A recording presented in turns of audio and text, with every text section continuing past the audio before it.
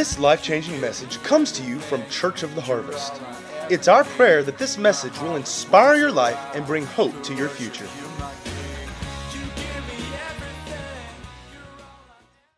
I want to jump in and continue on alignment. This is part 3 of alignment. And in your service guide, you should have a note sheet so that you can follow along. We also have the YouVersion Bible app. You can follow along on that as well this morning. And we've been talking about alignment. And I asked a couple weeks ago on Facebook, what are some real-life scenarios where alignment is critically important? The first thing that was mentioned, and was mentioned the most, was the tires of our car. Very important that our tires be properly aligned, correct? Yes. A few people mentioned our body, our neck, our back. We had Dr. Tyler Qualls in here a couple weeks ago that talked to us. We talked about last week, we were talking about a rifle to its target, and we talked about, we were talking about Chris Kyle and that kind of thing. I was going to mention a few more. Each week I've tried to mention more because y'all have kind of added to that list, and I saw one that I thought was vitally important. My Aunt Barbara mentioned an airplane to the runway. I was like, especially when I'm in that airplane, I sure hope it's aligned to the runway. Some of y'all know Miss Della Perkins. She said in dance, alignment is everything. It makes a difference between being balanced and off balance. It facilitates movement, prevents possible injury, and sets the environment for movement efficiency. Some of you know Mr. Travis Buckner. He's from over at City Church. He said surgery. And I was like, please have your knife aligned properly if you're going to use it on me. Miss Eddie said x-rays have to be properly aligned so that you can get proper imaging the first time to avoid having to retake or over-radiate the patient, right? Very important.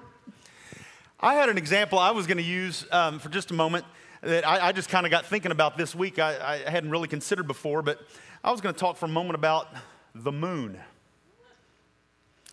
Any of y'all ever realize the moon is vitally important? The alignment of the moon is vitally important. And I think we don't think a whole lot about it because we've seen the moon every day of our lives. It's always been there. It's not going anywhere.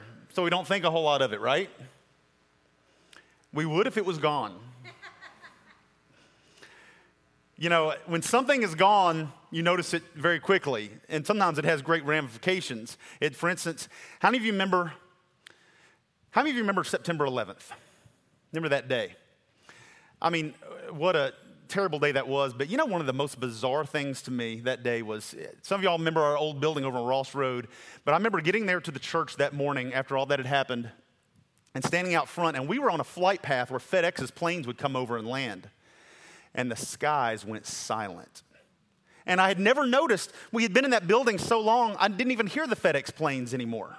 They would come over low, and it would almost rumble as they would come over, one after another, after another, after another, and nonstop, all day, every day. But man, once they were gone, you totally noticed. It was eerie. But I was thinking about the moon, and you know, we're the only planet in the solar system, I believe, that has only one moon, which is very unique. You know, some of the planets in the solar system, the larger planets, have up to 150 moons, and we have one. Did you know that we have, I believe, ours is the largest moon? And not just actually, that's not true. It's not the largest moon, but it's the largest moon in respect to the size of the planet that it orbits. Our moon is incredibly large in comparison to the size of the planet that is orbiting. That may not sound like any big deal, but it's a really big deal, actually. Most planets, you know, we know that our planets rotate, they orbit around the sun, right? And then you've got moons that rotate around each of those planets. You know that moons generally rotate around the equator of a planet. So our planet, the Earth, is on an axis. So generally, the moon should be rotating around the equator of the Earth. You know it's not. Our moon rotates on a parallel axis with the sun. All the other moons in the solar system rotate around the axis of their planet. Ours rotates in parallel with the sun. How strange is that? Did you know that because of that, our moon keeps our planet on axis? The other planets in the solar system, some of them wobble wildly. difference does that make? It makes a huge difference. It makes a huge difference. If the moon was gone, they say the earth would wobble up to 90 degrees off its axis. So the earth is like this on its axis. It would wobble up to 90 degrees off of its axis because the moon was gone. Weather patterns would suddenly fluctuate so wildly that probably the earth couldn't sustain life anymore. Ocean tides would pretty much disappear. There would be slight ocean tides because of the sun, the gravity of the sun, but they would be very slight. And I didn't realize how important tides were. You can look it up, but tides are very important. One of the biggest things with tides is the way that they move, it actually stirs the oceans, and it actually regulates the temperature of the earth. Never realized how important that was. Tides are very important. And it's very important in regulating climate and the not just temperature, but the weather. The weather. The earth, the moon travel is an average of 239,000 miles from the earth. It's an elliptical orbit, so it varies just a little bit depending on exactly where it is. And it's traveling at 2,290 miles an hour. And one thing keeps it in place, and it's perfectly constant gravity. They say a big enough explosion on one side of the sun, one side of the moon, could knock it off of its orbit, and it would shoot straight off into space. It's perfectly aligned. It's perfectly aligned around the earth. It's perfectly aligned with the sun. It keeps the earth perfectly on axis. It keeps the weather and the temperature on the earth just right to sustain life the way that God intended it. Is that not incredible? And actually, I forgot about my moon pictures. So I had moon pictures. Put up the first one real quick. Everybody see the moon picture? Moon picture. There you go. Sorry, I almost forgot it. And for all you 80s geeks, my favorite moon picture, the next moon picture that was ever taken, right there. So almost forgot about it. Best moon picture was ever taken. So anyway, moving on. Alignment and balance is vitally important. You can take that off the screen now. I feel like too much of a geek. Alignment is vitally important. Who we are and what we are aligned with very much will determine where we go in life. I subtitled it Position to Prosper. Talked about how prosper means a state of being successful, to grow strong and healthy, to be strong and flourishing. And actually, Shauna told me in ladies group, Robert Morris mentioned this week that prosper meant, he said another definition is to move forward. Thought, how interesting is that? Our theme for the year is moving forward. And I think that's a huge key. I'm actually going to talk about that in a few minutes as we go further along. But alignment is arrangement in a straight line or correct relative position, a position of agreement or alliance. The whole point of this series, if we're properly aligned, we can be successful, healthy, strong, flourishing, and moving forward. And so real quick wrap up. I gave you 3 questions in week 1, 2 weeks ago. Why should I be aligned with God? Because our world is lost. Our world is hopeless, eaten up with guilt and shame and fear, has nowhere to turn. We have all these innate inborn desires that God placed within us that can only be met by Him. We've all sinned and fallen short of the glory of God. We're all aligned with His enemy by default. We have to turn to Him. We have to be aligned with Him. More than anything else, we need a Savior. We need God, and this is what salvation is. Salvation is alignment with Almighty God. Second question, what are the terms of this alignment? We talked about how every agreement and every alliance in the world, there are terms to that agreement, to that alliance. And we talked about how the terms of our alignment with God is surrender, repentance, putting Him first, obeying Him, and living for Him, putting away our past sinful ways and choosing to be like Jesus. We talked about once we're saved, we become a new creation, and with that new creation comes a new nature. And with that new nature comes new desires so that we don't keep on sinning. That we're far from perfect, but we're doing our best to grow and to move forward, right? The third question I asked you week 1 was, what happens if I fall out of alignment? We agreed that alignment is a lifelong process. However, God always makes realignment an option. And because alignment is simply, actually it's repentance. Because repentance is simply a matter of the heart, then we just change our heart and our attitude toward God, and we come back into alignment with Him.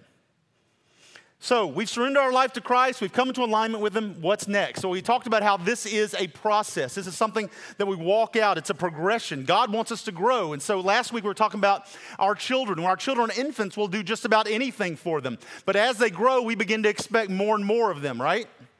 We have increased expectations. So as a new believer, we are aligned and we're headed the right direction. We've been reborn into a new family, right? We've surrendered our life to Christ. We've been adopted. We've been called his son. We've been called his daughter. Everything now is about fine-tuning that alignment with him. We're his spiritual kids in his house, but there comes a point where we've got to start growing up. True? Amen. It's time to come into alignment with the expectations that Father has of his growing, maturing children. So what's expected of his growing children? I gave you 4 things. One was discover who you are. And this is vitally important because we've been reborn. We're part of a new family. We're a new creation. We have a new nature. We have new desires. So figure out who it is that God's made you to be. You can't meet expectations if you don't know what they are. Even though you may be used to an old way of life, it's not life as usual. It's not business as usual. We've got to learn and grow as much as we can. We've got to figure out who God says we are. We got to figure out why he loves us so much, what he requires of us, what our family responsibilities are in this new house. And we talked about how he's written down everything, past, present, and future. It's all written in the Bible. And the Bible is God's primary voice in our life on planet Earth. And so how many of you would agree it is very important that we get in and we know God's word and we get it within us? We got to get hungry for him and develop that hunger and pursue him with everything we are. The second thing I mentioned, expectations God has of us. Submit and learn from those that God has placed in our life. How many of you know that God did not mean for us to walk life alone? He brings different people into our life at different times to challenge us and inspire us and correct us and motivate us, encourage us, so that we can be everything he's called us to be. And our children begin learning about authority in life. But the problem is we see authority abused so much in the world today on the news and social media and stuff that we don't want to trust anybody. But that's not the biblical way. That's not God's way. We don't submit to abusive authority, but God has placed people in our life that we're supposed to listen to. And I truly believe that the people that God has placed in our life will be probably the second most prominent voice of God in our life on the earth. The people that God has surrounded us with. The third thing I mentioned is we got to learn to trust and obey. If we're going to be dependent on him, if we're going to surrender to him, we got to learn to trust him, don't we? Our Father will always know what's best. He will always see the big picture when we don't. He will always know it all. And we will be learning about him for all eternity. For this reason, we have to continue getting his word in our hearts. We got to seek godly counsel, direction, correction, encouragement from those that he's placed around us. We've got to learn to trust and obey him. And the last thing I told you last week was, don't rush it. Walk out the process. And many times, as growing, maturing kids in God's house, just like the kids in our house, we don't want to walk it out. Quit treating me like a baby, right? I want to be treated like an adult. But we have to learn the basics first, correct? Like I said, you don't go give your kid $5,000 when they're 4 years old and tell them to invest it wisely when they don't know what money is. They may want to be treated like an adult. They may have this beginning concept of what money is. They just know that it gets them things that they want, right? But they don't know what money is. They've got to grow. And the same way, we've got to grow in God's house. We can't jump ahead. With God, everything is processed. And I think that's why many times God shows us things one step at a time, because too often we try and figure it out ourselves and we try and run on ahead of him. We try to make our own way. And how many of you know, if you're like me, every time I do that, I totally jack it up. Devote your life to them. He said, practice these things. What things? The teachings of the word. Devote your life to them so that everyone can see your progress. Progress is process. We should always be making progress, but we can't be rushing to get to our assumed destination too quickly. Rarely does the process look the way we think it's going to look. We've got to get hungry for God. We've got to grow and mature. We've got to make sure that we're not making things happen. We've got to allow God to open the right doors at the right time and for Him to promote us through the process. And through this, He will steadily but surely fine-tune our alignment, and we will be a usable instrument in His hand.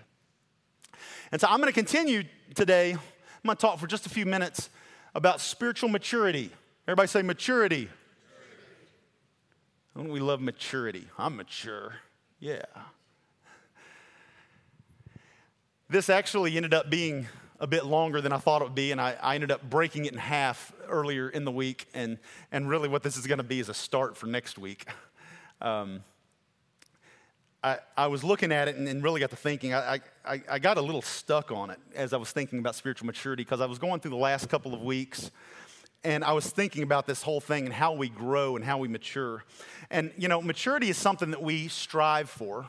We strive for from the time we're young, right, in our own way. Our parents want us to be mature, and we want to be mature as well, but when we're a kid, our whole idea of maturity looks a lot different than our parents' view of maturity, right? Our view of maturity is everybody else treating us like we're mature. Yeah. Maturity is something that we're continually reaching toward because, in the spiritual world, in the spiritual life, in our spiritual walk with God, there's always going to be another area where we need to grow up, isn't there? So, in talking about maturity, through this process we've been talking about for the last couple of weeks of aligning with God. So we've surrendered our life to Christ. We've been born into His family. We've committed to living a life that confesses Jesus as Lord. We've committed to living a life of surrender and repentance. We've begun discovering who we are and our place in the family. We've begun maturing and growing. We've begun submitting to those that God has placed in our life. We've begun learning to trust and obey God and to walk out the process and not rush things. What's next? This is where I kept getting stuck. Really, you just start over. This is the process all the way through life. I looked up the word mature. Mature means having attained a final or desired state of or relating to a condition of full development. As I just said, in regards to our spiritual life on earth, how many of you know we will never attain a final state of maturity on the earth in God? How many of you know that we will never reach the condition of full development on planet Earth? So really, those two definitions there really don't apply to what we're talking about. It's kind of what we're striving toward, but we can't reach it. My definition I put down for maturity is just doing what you know. Not making excuses, moving forward and being accountable. Doing what you know. You've heard that before. Once you know, you're accountable for it. I think it's accepting and embracing that. I actually found a third definition for mature, and I only found it in one dictionary. I went through about 5, and one dictionary had another definition for mature that I thought, and actually I think it was just the Merriam-Webster that had a third definition. That third one said, having achieved a low but stable growth rate. And I was like, there we go. That's what we're talking about right there. That's the key to all of it. Surely but steadily moving forward. How many know sometimes we move forward a little faster than other times? And sometimes we slow down to a little bit of a snail's pace. But the key is to keep moving forward, right? Amen. Don't stop. Don't give up. Keep moving. That's the key. Not rushing it, but walking out the process. So with that definition in mind, you want to know your level of spiritual maturity? Oh, gracious. Look back over the last few years in your life. Have you come into closer alignment with God over the last few years? Have you been moving forward? Or have you found that your growth has been stunted and that you're sitting still? Where are we at? So I'm going to talk for just a few minutes, and I'm going to go back over the last couple of weeks, the things that we talked about, the expectations God has of us. What we really need to do is we need to break down what those look like in our life. And I'm not going to give a lot of examples and things for these, because now we're talking about being mature, right? Now we're talking about growing up, and I'm actually going to give a lot more scripture than I normally give, because now we're supposed to be digging into the Word. We're supposed to be hungry for it. True? So, like in our life. So you'll see this in your notes. 3 of the expectations of believers and what they should look like in our life. So the first one being a life of surrender and repentance. Secondly, a life of submission. And thirdly, a life of trust and obedience. As we become mature believers, what this should begin to look like, how we walk these things out. Who's ready to be mature? Say, I'm ready. No, you're not. Number 1, a life of surrender and repentance. I've said all along through this that we got to know who we are. It's not just knowing who we are, it's knowing who God says we are, because we can convince ourselves that we are totally somebody else. We've got to know that we are who God says we are, and not just accept it. Not just know it, but accept it, and our place in God's family. How do we do this? How do we live a life of surrender and repentance? And I've got several things. You'll see them in your notes there. But firstly, we've got to commit to living God's way. We've got to commit to living God's way. This is tough, guys. We live in a selfish, materialistic society that's completely contrary to the Word of God. We're raised in it from the time we were real young, and it makes us difficult. It goes against the grain. But Romans 6:5-6 says, since you have been united with him, with Jesus in his death, we will also be raised to life as he was. We know that our old sinful selves were crucified with Christ so that sin might lose its power in our lives. We are no longer slaves to sin. We're no longer slaves. We've got a way out.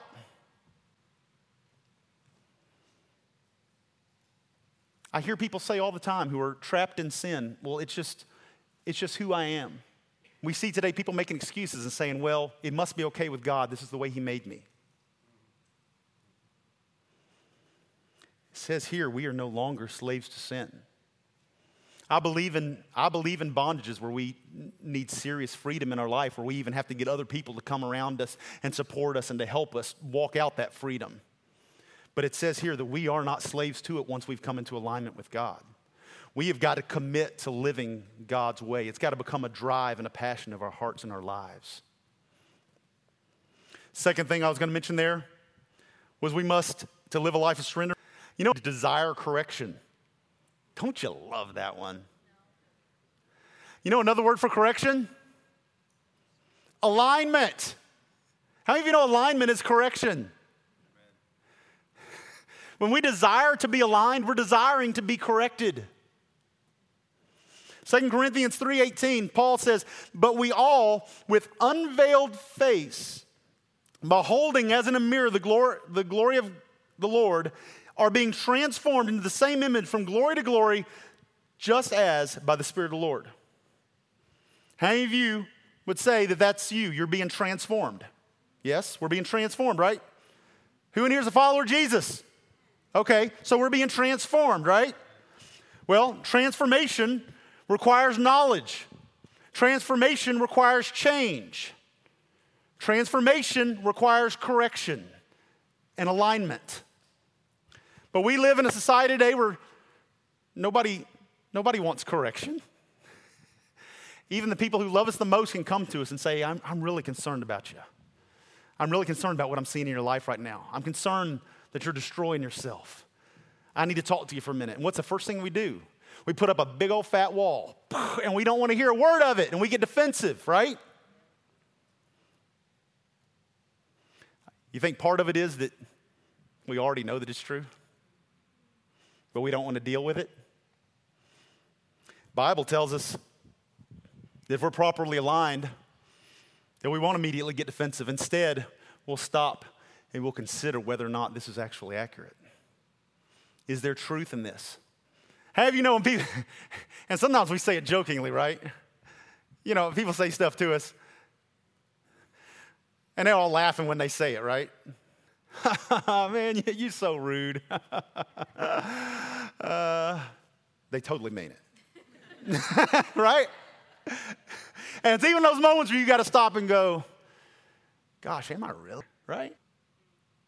Is that really part of who I am? How many of you know there's always truth in there, right? We got to desire those things, and we got to be willing to look at them and consider them in our heart and life so that it brings us into closer alignment with God so that we look a little more like Jesus, right? Next thing I want to mention was denying your flesh, and this just goes hand in hand with the other ones. Ephesians 4:22 and 23, you were taught with regard to your former life to put off your old self, which is being corrupted by its deceitful desires, to be made new. 1 John 2:15 and 16 says, do not love the world or the things in the world. If anyone loves the world, the love of the Father is not in him. For all that is in the world, the desires of the flesh, the desires of the eyes, and the pride of life is not from the Father, but is from the world. It's part of why we fast, right? To deny ourselves. Nobody wants to deny their flesh. But it's the path. It's the path of Jesus. Next thing, be quick to repent. This is the life of surrender and repentance. Be quick to repent. Acts 17:30, God overlooked people's ignorance about these things in earlier times, but now he commands everyone everywhere to repent of their sins and turn to him. How many of you know repentance is the way to alignment? That's the way. And remember I talked about repentance is not apology. Repentance is turning away from our sin and going the other direction. It's turning, people say, just repent of your sins. Jesus, forgive me of my sins, and then keep on in the same thing. That's not repentance. Repentance is when we turn away from our sin, we refuse to have part of it in our life, and we turn our back to it, and we make it right. We make it right. We make the wrong things right. We repay what we stole. We repent to those that we hurt. That's repentance. We've got to be quick to, and you wouldn't believe how many people I've talked to. You wouldn't believe how many people I've talked to. Of course, I've talked more to men, or I've said, you know, a man's come to me and said, hey, I had this happen to me and my wife, and I've said, man, you need to go repent to your wife, or you need to go repent to your children. What? Well, I was wrong, but I can't go repent. You need to repent to them. What? That's going to make me look weak in front of them. Go repent to them. Get down in front of them and look them in the eyes and say, I was wrong, and I'm going to make this right. Will you please forgive me? We've got to be quick to repent. The last thing I was going to mention, and really this falls between this and life of submission, but I decided to go ahead and put it on this one, is commit to the church. A life of submission and repentance? Yes. Because really, but we're being adopted into his family, so we're surrendering to his family. So really, we're surrendering to the church. We're being accepted in and grafted in as a part of it, right? We're talking about the people. We're talking about the body. And the importance of the church has so been neglected in the last 10, 20 years. Wasn't me. We've got to commit to the church. Hebrews 10:25 says, let us not give up the habit of meeting together as some are doing. Instead, let us encourage each other. Acts 5:42 says they met day after day in the temple courts from house to house. Guys, we need each other. We need each other. We need godly influences. We need accountability. We need unity. We need to be aligned as God's children and his family in the earth, in the United States of America today, badly. That's why we encourage everybody, come out to Spirit Church tonight for this unity service we're doing tonight. It's going to be powerful. There's always powerful when we stand together with other believers that are from different walks of life and look different from us, and we lock arms and we say, we're standing together. We got to commit to the church. And it's in places like that. How many of you know the church needs us too? You need others, but others need you. You know, we put up those prayer requests each week on the screen. I hope you guys are praying. You know, I just said that about my dad answering the phone, but, you know, we've been praying. Y'all know my brother Josh, his wife Jenna, fell and broke her leg Friday night in like 3 places. And she's actually in surgery this morning. So we've been praying. I know some of y'all have been praying as well. The church is important, that we can come together and we can pray for one another and lift each other up and hold each other accountable. Amen? Second thing I want to mention today was a life of submission. Life of submission is so important. James 4:7 says, "Submit yourselves therefore to God, resist the devil and he will flee from you." You know, I mentioned this in the series, My Life, My Responsibility, but I saw something even new in this again. Submit yourselves therefore to God. There's a period. It says, resist the devil, comma, and he will flee from you. So we all want the he will flee from you part. But for him to flee from us, we have to resist him. For us to resist him, we have to submit to God. It's a process. We have to walk that out first. We have to constantly be filling ourselves with God's word, and we got to be learning how to submit ourselves to God. We want to grow, we want to mature, we want to be used more by God, we want to be people of faith, but Romans 10:17 tells us that faith comes by hearing and hearing by the word of God. But people aren't getting into the word. Did you know what else comes by hearing? Doubt. Doubt comes by hearing. What are you filling yourself with? Faith comes. That's why Jesus said, be careful what you hear. Faith comes by hearing, but so does doubt. What are you filling yourself with? If we're going to surrender to him, we got to know him and we got to know his ways, and we're only going to do that by digging into his word. Next thing I was going to mention in this, a life of submission, is being humble. How many of you know surrender requires humility? Surrender requires humility. Matthew 10:24 says, a disciple is not above his teacher, nor a servant above his master. 1 Peter 5:6 says, humble yourselves therefore under the mighty hand of God, so that at the proper time he may exalt you. We may be at different points in our life and be wondering why God hasn't promoted us. Why haven't I gotten to this place? Why hasn't this dream that God gave me years ago been fulfilled in my life yet? Why haven't I been promoted to this place that God promised me years ago? Why haven't this word that God gave me been fulfilled? You know, sometimes we just haven't lived a life that's submitted to God. Sometimes we just need to surrender and submit and humble ourselves before him. I read a couple things I thought was awesome this week, a couple of statements. Humility does not feel a right to better treatment than Jesus received. As Americans, we feel like we have a right to all kinds of things, right? We have a right to all kinds of stuff. I have a right to fill in the blank, as we could write down 1,000 things. In reality, Jesus never said he had a right to anything. Not a thing. Humility knows that it's dependent upon grace. Humility knows that it's dependent upon grace. Without grace, we have nothing. Humility knows that it's fallible, so it considers criticism and learns from it. We've got to learn what it means to be humble before God. Next thing I was going to mention here was about living a life of submission is prayer. Praying and developing our personal relationship. And let me say this. I linked prayer and relationship because understand that what sets Christianity apart, everybody's saying today that we all serve the same God. No, we don't serve the same God. Christianity, the God of the Christian, is set apart from every other God in the world by relationship. We talked about in our men's small group Tuesday night. Actually, Matt was talking and brought up talking about prayer. And he talked about he had always thought of prayer as being a monologue. We prayed to God.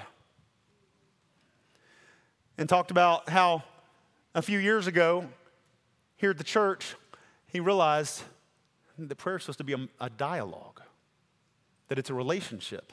It was actually a similar thing. Actually, Paul Dykhouse said something to me back when they first started coming a number of years ago. He was talking about the worship and how, man, the music is just awesome and all the stuff. And he said something to me that I'll never forget. He said, I noticed that you guys don't sing about God. He said, you sing to God. And I thought, that is the greatest compliment I've ever heard. It's about relationship. We're not singing about God, we're singing to Him. In prayer, we're not talking to God, we're talking, with. Yes, thank you. With God, right? Prayer should be a dialogue, not a monologue. Isaiah 26:3 says, you keep him in perfect peace whose mind is stayed on you. 1 Thessalonians 5:17, we know it says pray without ceasing, right? We've got to be in constant communication with the Father. Talking to Him, listening to Him, thinking about Him, meditating on Him. This is how relationship works. That's what it's all about.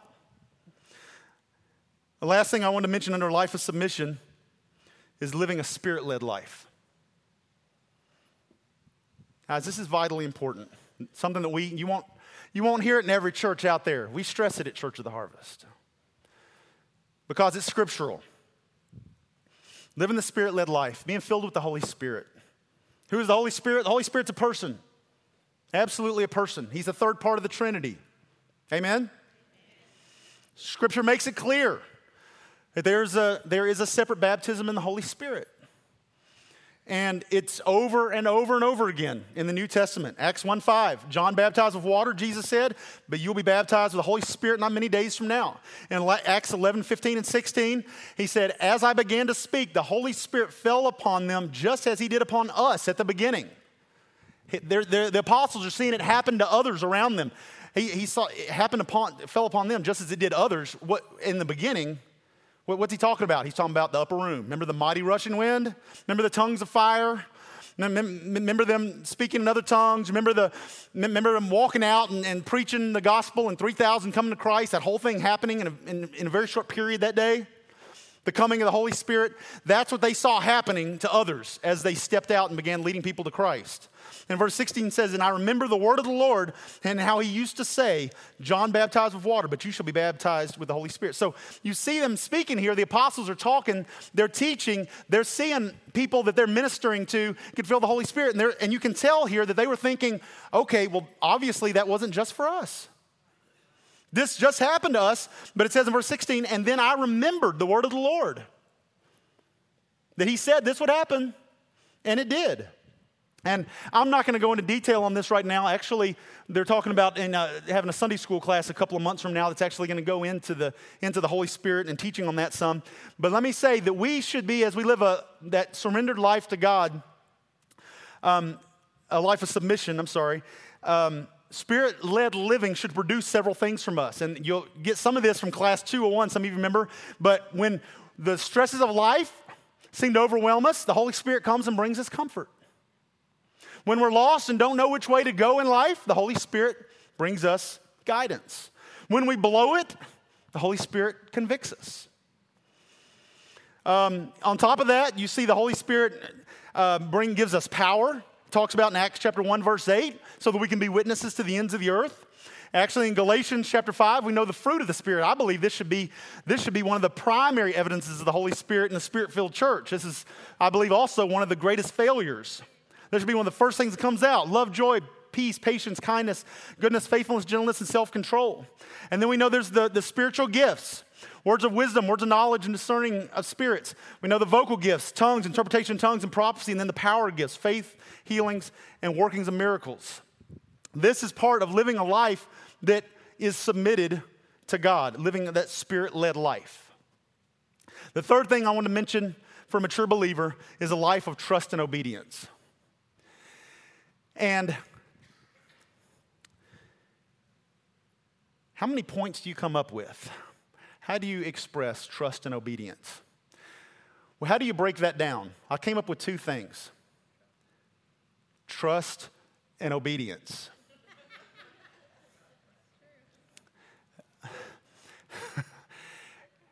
Trust and obey, right? We've got to trust our Father. Proverbs 3:5, trust in the Lord with all your heart and lean not on your own understanding, right?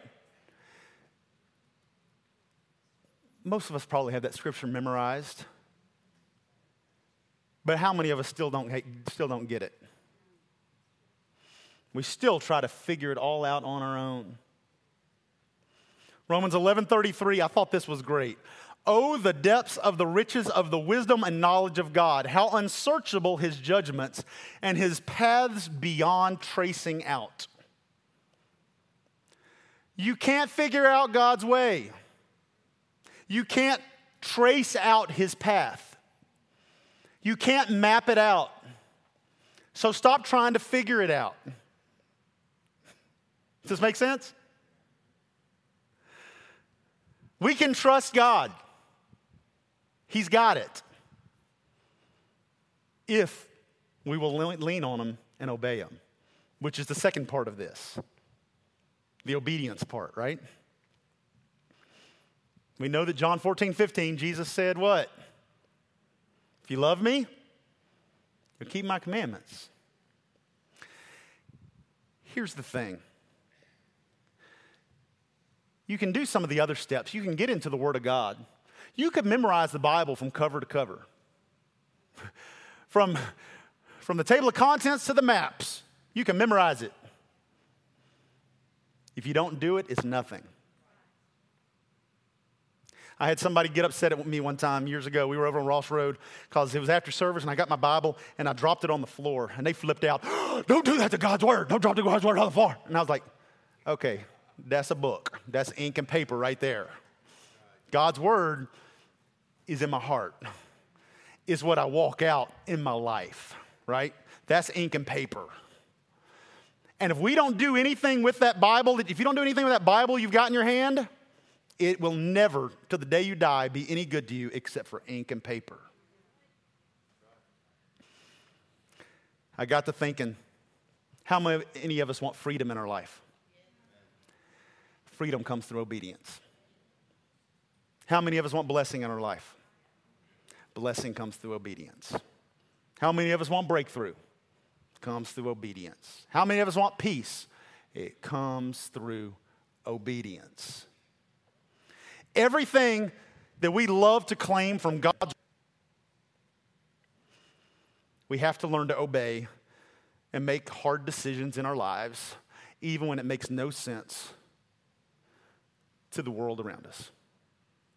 And the last little thing I wanted to mention real quick to tag on to this about trusting and obeying is not overthinking things. How many of you would say that you're the type of person that totally can overthink things? Man, I can complicate things sometimes. So easy. And you can just, something that was 2 steps, you can turn into 50 steps. Could have been so simple.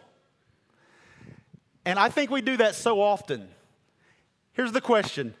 Is God who he says he is or not? Are you who God says you are or not? That's what it all boils down to. Stop trying to figure it out. Stop trying to figure out the way. Just do what he says. Simply trust him and obey him and watch the walls come down. Trust him and obey him and watch the mountains get up and move. Stop trying to move them yourself.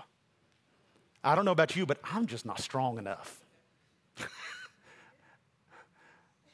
I can't lift up an anthill, much less a mountain. So wrapping up the same way I wrapped up last week. How do we come into alignment with God? We commit to a life that confesses Jesus as Lord. We commit to a life of surrender and repentance. How do we fine-tune that alignment? We continue to discover who we are as a new creation and our place in his family. We submit to and we learn from those that God has placed in our life. We learn to trust and obey God in our life unconditionally. and we choose to walk out the process. Anybody say amen? Let's bow our heads.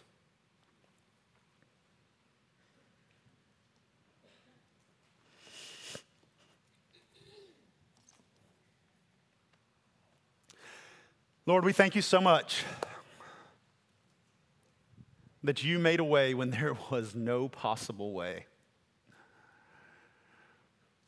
We thank you that you are a good God. Like we sang this morning, you're a good, good Father.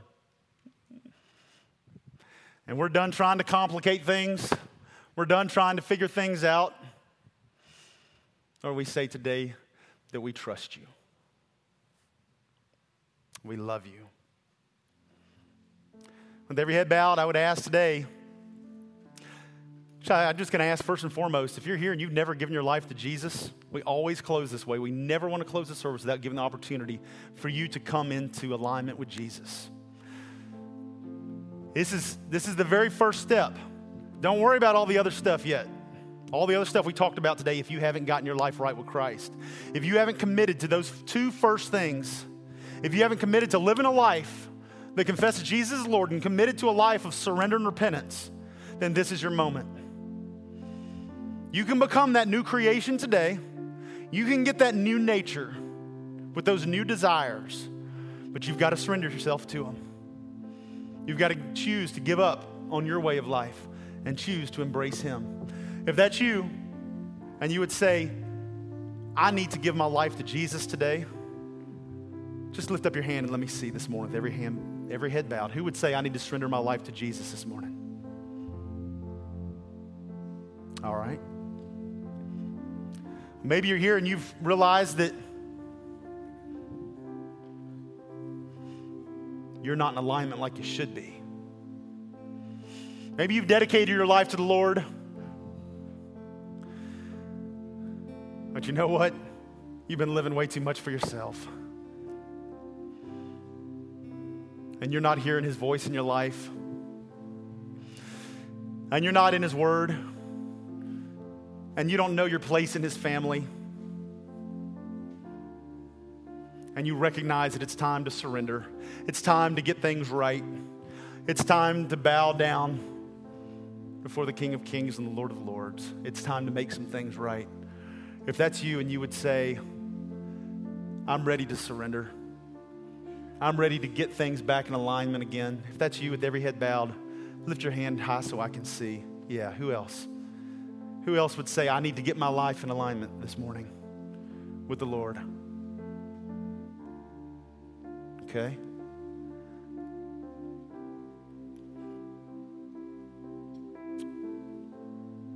If you've got your hand raised, just look up at me real quick. Okay, I see. Yep. Anybody else? We're going to pray this prayer together. And this is a prayer of rededication. And we're just rededicating our lives to the Lord. And you just mean it with your heart. It's not just words. It's a position of your heart. So even now, just close your eyes and just begin to think about the love of the Father. Allow Him to just picture Him wrapping His arms of love around you, even this moment. Even as the Holy Spirit floods you. And as we say this, let Him minister to you. We're all going to say this together. Heavenly Father, I thank you for sending Jesus to die for me. I already received you as Lord of my life. But today, I embrace you again. I embrace you new. And I call you Lord of my life. I ask you to lead me and to guide me, to order my steps. And I commit that I'm going to follow you. I'm going to put away my old way of life, and I'm going to do things your way. I submit to you. I surrender to you. Use me, Lord, to further your kingdom. Holy Spirit, fill me. Empower me to do everything that you've called me to do. I'll serve you all the days of my life. In Jesus' name.